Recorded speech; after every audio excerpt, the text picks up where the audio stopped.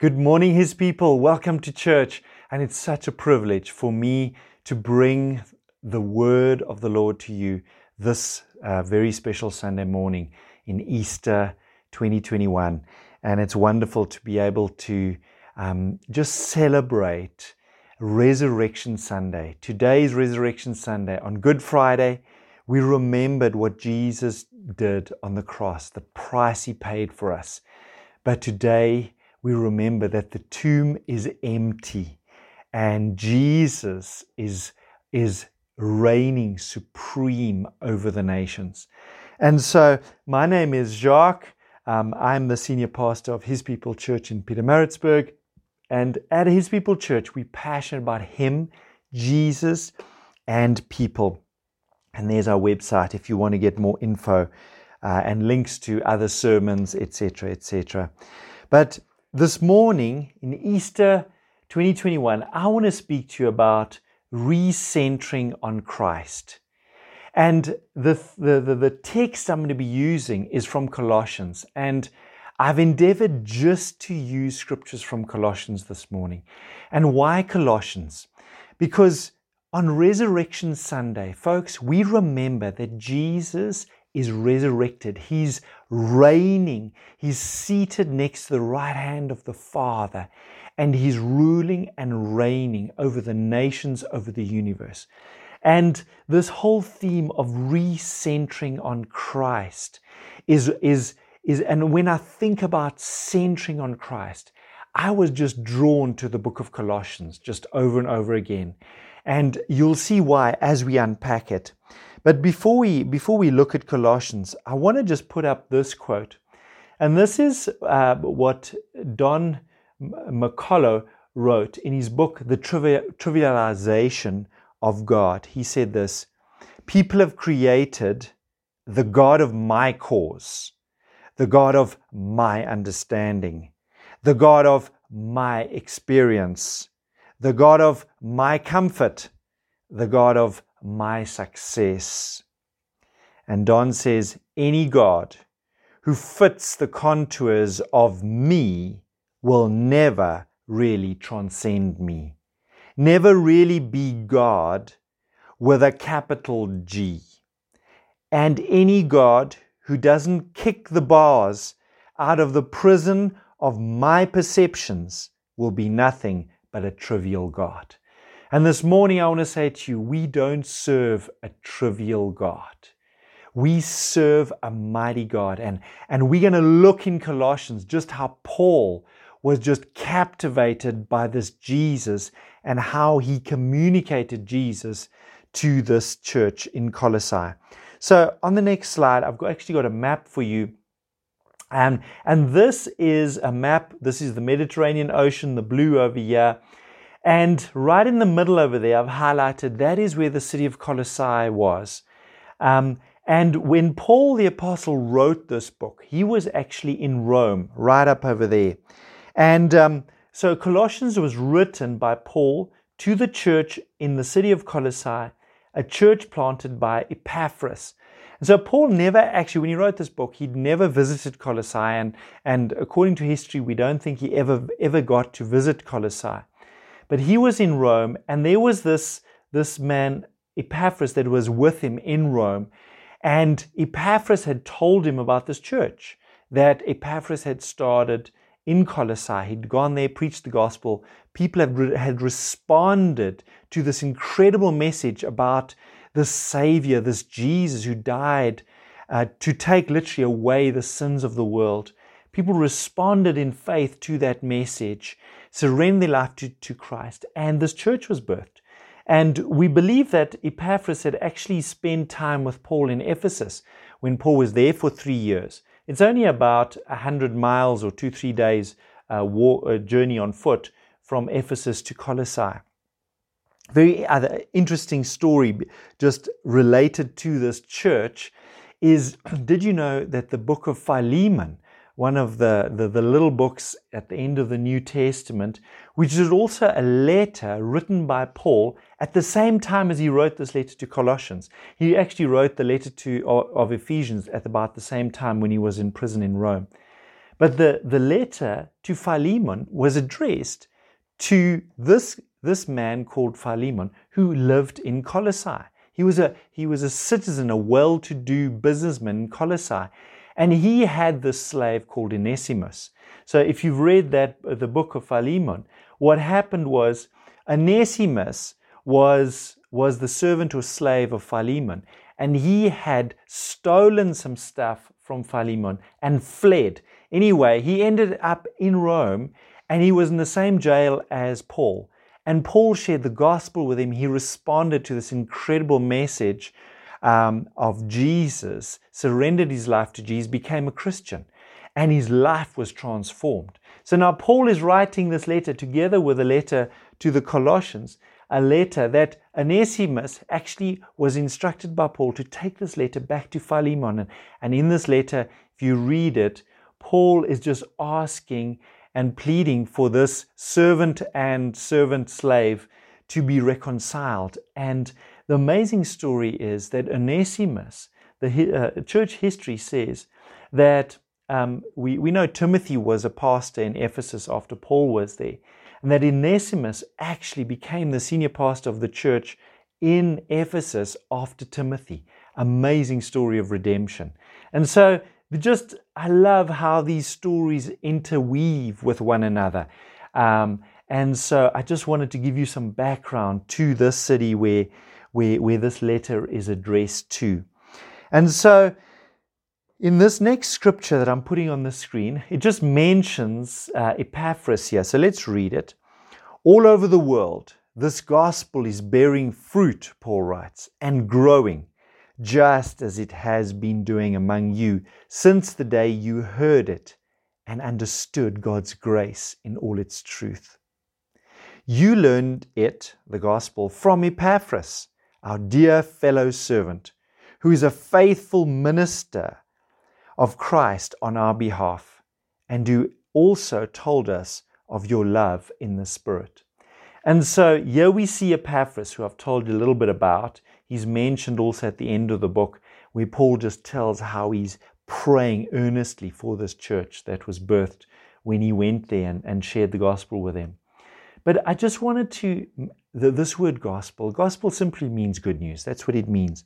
But a very good definition of the gospel is actually written by Dr. Rice Brooks.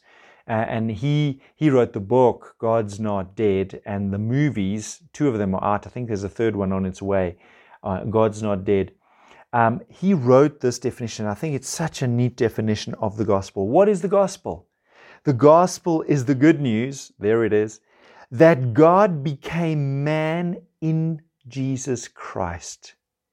He lived the life we should have lived and died the death we should have died in our place. 3 days later, he rose from the dead, Resurrection Sunday today, proving that he is the Son of God and offering the gift of salvation to all who repent and believe in him. Repent means turn and believe. And it's so profound, but it's also so simple. If you put your faith in Jesus Christ and turn from what the Bible calls sin, that moment that you do that, heaven becomes your home. You are born again on the inside. You become a child of God. It's so profound. It's so beautiful. So that is the gospel. This is the simple message that Epaphras took from Ephesus to the city of Colossae. And many people responded to this message. But what I did with Colossians, I did this a little while ago. When I was reading the book of Colossians, I was so struck by how Christ-centered the book was. I was struck by just how many verses Paul was talking about Jesus and who Jesus is. And what I did with my engineering background, I did a little table, and I just did this. I did in this little spreadsheet. I love working with spreadsheets. So what I did, there are 4 chapters in the book of Colossians. So there, the chapter numbers, And then in this column, this lists all the verses we find in each of the chapters. There are a total of 95 verses. It'll only take you about 15 minutes to read through the book. It's very quick, but it's so profound. And these are the verses in each of the 4 books. Then this is what I did. I went through and I counted the number of verses in each chapter that were Christ-centered, that were talking about Jesus and who he is and what he did. And then what I did is I just worked out what percentage of each book was Christ-centered. And amazing, the first chapter, 66% is Christ-centered. In the second chapter, 70% of the book. The third chapter, 48%, and the fourth chapter, which is the shortest by far, 28%. And it's quite amazing because even in the first chapter, he's praying for them and he's thanking God for them. In these chapters, he's giving them advice on how to live as families and in the marketplace, etc. And in these chapters, he's just mentioning all the people that are with him and how they're praying for them as well. An incredible 55% of this book is Christ-centered, just pointing to Jesus. I was quite amazed when I read this book. And it is undoubtedly the main theme of this book is the supremacy and the all-sufficiency of Christ. And I want to unpack this, and let's just look at this on this Resurrection Sunday, because Jesus is not in a tomb. The tomb is empty. Hallelujah. The tomb is empty. And Jesus is reigning supreme. He is supreme, and he is our all-sufficient Lord. And I want us to just look at this and celebrate Resurrection Sunday. So in this church, why did Paul write this book? Yes, he's literally just raving about Jesus to them. But what were the issues they were facing? Why was it Paul so impressed to write this book to a church he'd never been to? And let's just look at it. And in the book, we find, I'm just going to put up 4 verses that highlight the challenges that they faced in Colossae, in that city. And Paul writes in chapter 2, verse 4, I tell you this, so that no one may deceive you by fine-sounding arguments. So there was a real threat that they could be deceived, deception could set in by fine-sounding arguments. In verse 8 of chapter 2, he says, see to it that no one takes you captive through hollow and deceptive philosophy, which depends on human tradition and the basic principles of this world, rather than on Christ. Again, this whole concept of we see the challenges that they faced over there. And then we look in verse 16, Paul writes, therefore do not let anyone judge you by what you eat or drink, or with regard to a religious festival, a new moon celebration, or a Sabbath day. In verse 18 he says, do not let anyone who delights in false humility and the worship of angels disqualify you for the prize. Such a person goes into great detail about what he has seen, and his unspiritual mind puffs him up with idle notions. So here we can see about eating and drinking and religious festivals and different days of the week and encounters with angels and people who describing angels, etc. Quite a lot of stuff that this new community of believers was faced in Colossae. And so Paul is writing to address all these challenges that they were facing. And I want to submit to you, it's no different to the challenges that we face today. And I want to put it on the screen and say it this way. These are some of the challenges they faced, but I just want you to listen and I think you'd agree with me, it's so similar to some of the challenges we face today. One of them, was Jesus just a prophet, or was he just a moral teacher, or is he God? How can a diet, what you eat, etc., affect your spirituality? Does it matter what day you worship on? Is it all right to worship angels? Can harsh treatment of the body give spiritual victory? Is it okay to mix the teachings of Christ with other teachings of mystics etc. And there are more. We could have listed some more. Just to give you an idea of this is the background. This is the world they lived in. These were the bombardment of questions and challenges that this faith community in Colossae were facing. And this was around the 60s, in the first century, 60s, okay? Between 60, 62, around there. That's when Paul wrote this letter. So this is what was going on in the 60s in Colossae. Paul's answer to each of these questions is quite simple. Jesus Christ is supreme and all sufficient.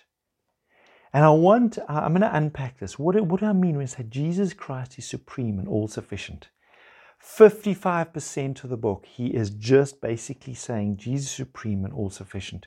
We're going to just unpack that a little bit. And I wanted to say also that a lot of these threats were, if I could say, threats coming in from the outside. But I think some of the threats that we face that are more insidious, more hard to identify, are the threats that come from the inside and cause us also to displace Christ at the center of our lives. As believers, we want Christ at the center, but there are threats that we all face. And to highlight this, what I actually did is I did a word cloud for you. I downloaded an app, actually did it on my phone. I just found it easier. And this is a little word cloud, that picture over there. And can you see it's in the shape of a J? And I chose that intentionally, J for Jesus, okay? But these words, I took words that are all good words, that are all found in Jesus. If you want to serve Jesus, get to know Jesus, these words are significant. I've got words like faith and truth and justice and love and spirit and peace and grace I see over there. Quite a few words, presence, etc. And these are all words that are found in Jesus. But this is the reality. If we take any of these words out of Jesus and we revolve our lives around that word, that concept, even though that concept is found in Jesus, folks, just things start falling apart. Things just, they just get weird. Things and every one of them, in my 35 years of serving the Lord, I've seen these extremes. If you chuck the word hyper in front of these, hyper faith, I mean, I've seen hyper love, hyper grace. I mean, you name it. Chuck a hyper in front of any of these. All of these truths are found in Jesus. Jesus, if you want to understand what it looks like, let's look at Jesus, okay? And so if we're going to recenter on Christ, we can't even take any of these beautiful realities of Christ and say this is the main thing. Jesus has got to be the main thing, and all these things are found inside of Him. And so such an important reality that I'm trying to communicate here, recentering on Christ. And what I want to put up is what's known as the Christ hymn. And we're getting to just trying to unpack what Paul was communicating to this church in Colossae when he wrote this book in the 60s to them, and what he did in these verses, chapter 1, verse 15 to 20, the most incredible verses about who Jesus is, not was, who Jesus is.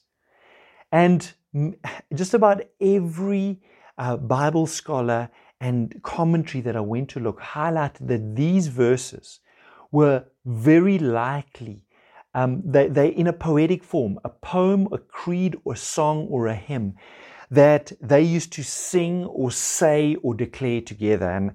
And I want to read it. Firstly, I'm going to read, I think I put it, the NIV translation, and then I'm going to actually read the Message translation. And just listen to the power of this poem.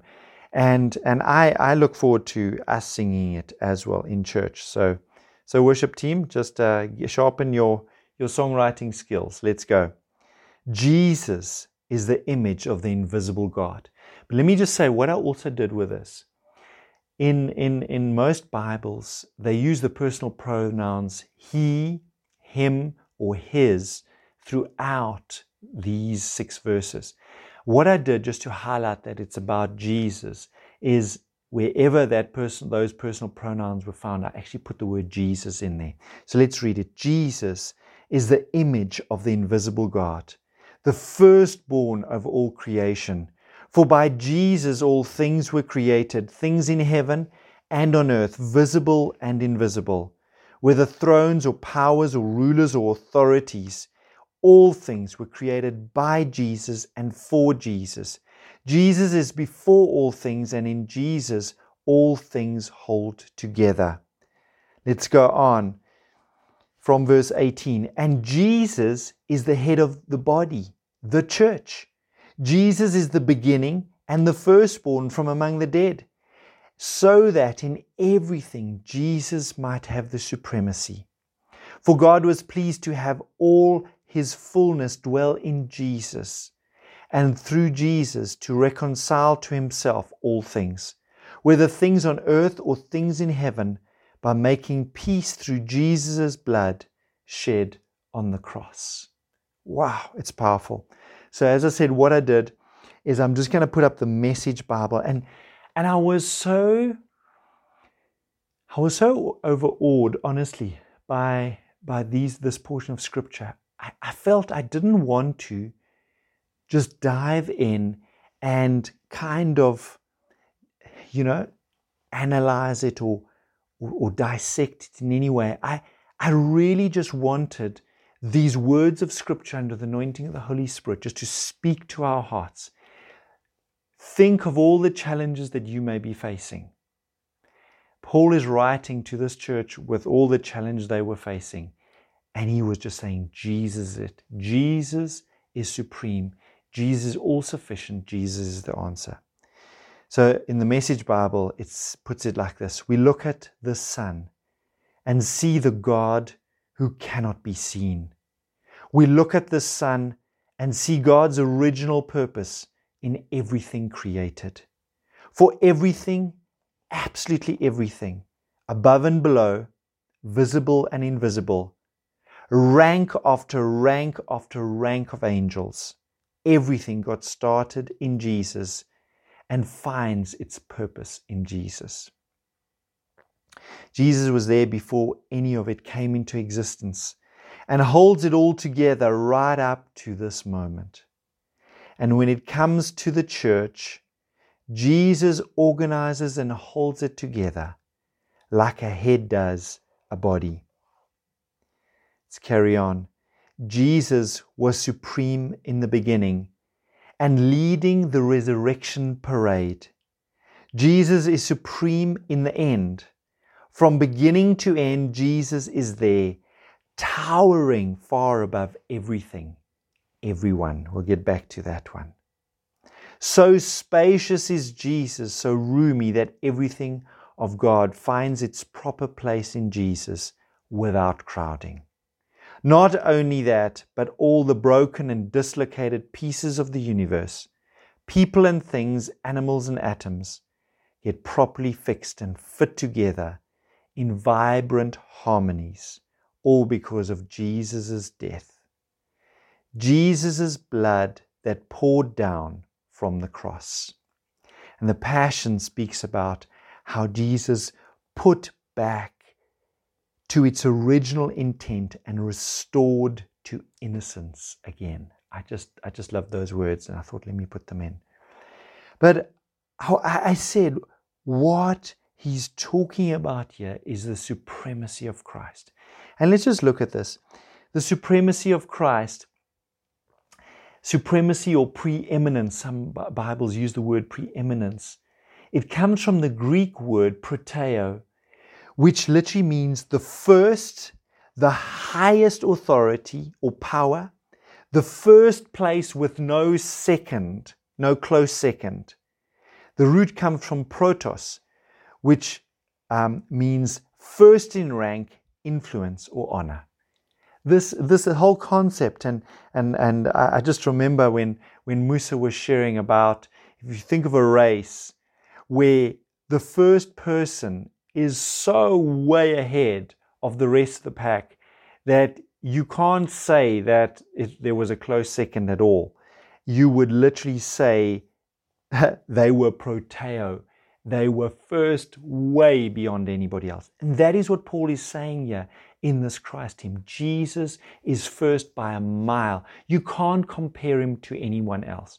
Now, what's significant about this is, let me just highlight this to you, that in the world that Colossae was, there were the influence of the Jews. There were Jews all around. And very often what the Jews did to these new Christians, they said, okay, so now you put your faith in Christ, but now you've got to obey the law. So that's why Paul was writing all about, the festivals and days, etc., because that's typical Judaism. You got to obey the Sabbath like this and all the rules and regulations. So he was speaking to that. But also, remember, in those days, every city had their deities, their gods that they worshipped, and many cities had multiple deities. And so you could as a family worship a couple of deities, and often it was a bit of a thing of putting together, some of this and some of that, etc.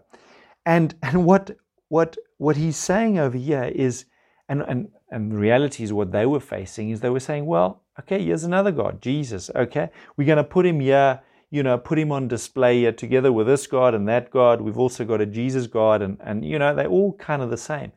And Paul's saying they're not the same. You can't compare Jesus to all the rest. He is way ahead. He's supreme. He is the highest authority by a mile. You can't compare him to the other so-called gods and deities. But I just love this beautiful little illustration. And I hope you can see this on your screen. This is a picture of Christ the Redeemer statue in Rio de Janeiro in Brazil. It's very famous, it's been in many movies, etc. And this statue towers over the city of Rio. Here you can see all these buildings and all the yachts down in the harbor there. But what's so significant about this statue, it is a huge statue in and of itself. The statue is about 30 meters high on a base of about 10 meters. That means about 40 meters high, which is a fairly decent height. What is so significant and makes this so impressive is that it is on a mountain that is 700 meters high. So this thing, the top of that is about 740 meters high. That is huge. It towers above Rio. And if you compare this statue, there are other Jesus statues around the world. There are actually other Jesus statues that by themselves are higher than this one. This one's 40 meters total height. There are some that are like over 100 meters high. But none of them are on a mountain that is 700 meters high. And so this statue is easily, including its mountain, 7 times higher than anything else in the world. It's very unlikely that people would be able to build a statue this size from sea level to the top of this. And so we can say this statue of Jesus is supreme, using the Greek word proteo. It is way, way, way higher than any others. But remember, in the Message Bible, the description of Jesus is supreme, towering far above everything and everyone. So this picture is the statue on this mountain is actually a beautiful picture of how big Jesus is. And what Paul was writing to him, he's not just the same as any other deity, little carved wooden image that you have in your lounge there. He's way above any others. I remember the illustration my pastor gave many years ago. They said, if you want to compare Jesus to any other god or deity or demonic force, etc., he said, think of an elephant and think of an ant. And think of an elephant having a fight with an ant. I mean, it's just you can't compare them. Why? That is another illustration of proteo. Jesus is supreme. He's way, way, way bigger. He's way larger than any other any other gods by any stretch. The other concept that I said about recentering, we've said if we're going to recenter on Christ, we got to get just the reality that Jesus is supreme. He is way above. He's proteo. He's number one. But the other thing is that Christ is all sufficient. And what does this mean? What is the concept of all sufficiency? Well, all sufficiency means sufficient to everything, infinitely able, more than equal to the task, more than adequate, more than competent, and more than enough. And why am I saying this? Because remember, in Colossae, where there was this concept of take a little bit of this God and a little bit of that God and, whatever you like. And Paul's saying, no, you don't, if you have Jesus, you don't need to take a little bit from that deity and that God and etc. Jesus is all. You don't need it. You get it all in Him. You don't need another God for who knows what, for rain, or a God, for fertility, or a God for... He's everything. Everything. He's all sufficient. You don't need to borrow from other gods. And so this was just so loudly what he was saying through this letter. And then the third point I wanted to make, and you would have seen it, it came out, that Christ is the head of the body, His church. And just think about it, a head and a body, they work together. And yes, I remember somebody years ago also saying, yes, Christ is the head, He's huge, He's awesome. But unfortunately, sometimes, if you think of the body of Christ, the head is so much bigger than the body. The body is so undeveloped. And again, that is just a bit freakish if you think of a big head and a small body. And so Paul is very much, he's absolutely bringing the revelation, the supremacy of Christ and the all-sufficiency of Christ. But he's also in this book wanting to build the body, build the church. And so he's writing into such practical things of how households are to be run, how you're meant to treat your workers, how you are meant to be in the marketplace, etc. Why is that? Because the rest of the people in Colossae, they will see what Christ is like by looking at the body, because they haven't come to know the head, which is Jesus. And so this is so sobering that we as a church, as a community, we represent Jesus. For many people coming, they don't know what the head looks. They look at the body to get an idea of what the head looks like. And so this concept of us being His body is just so significant. And so Paul is very much praying for them. In the beginning of the book and the end of the book, you can see he's mentioning the prayers that are being prayed for them. Why? Because the body represents Jesus to the world.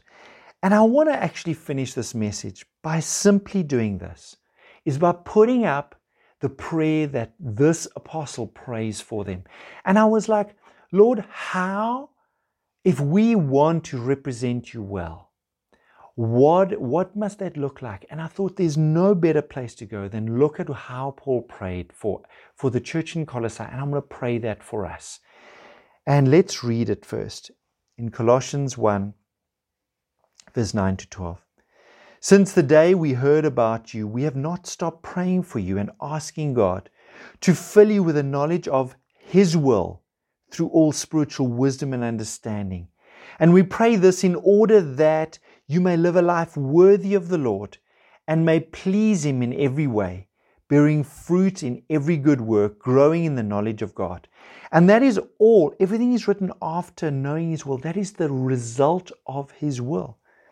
Then he says, the next thing he's praying is that we would be strengthened with all power according to His glorious might, so that we may have great endurance and patience. So patience and endurance is the result of that strengthening that comes inside of us according to His power. And then thirdly, and joyfully giving thanks to the Father who has qualified you to share in the inheritance of the saints in the kingdom of light. So if you look at it, just three simple things he's actually praying. Knowledge of His will, being strengthened by His power, and that we would joyfully give thanks. 3 simple things. And folks, I just love praying simple prayers, but Bible prayers. And I'm going to pray this for you. If we are going to put Christ at the center, I'm going to pray these simple 3 things. Firstly, Lord, I pray that we would know your will. Lord, that we would know your will. And Lord, you say, as we know your will, we will know you. That we would know you, and by knowing you, know your will. Secondly, Lord, I pray that we would be strengthened by your power. Holy Spirit, strengthen us.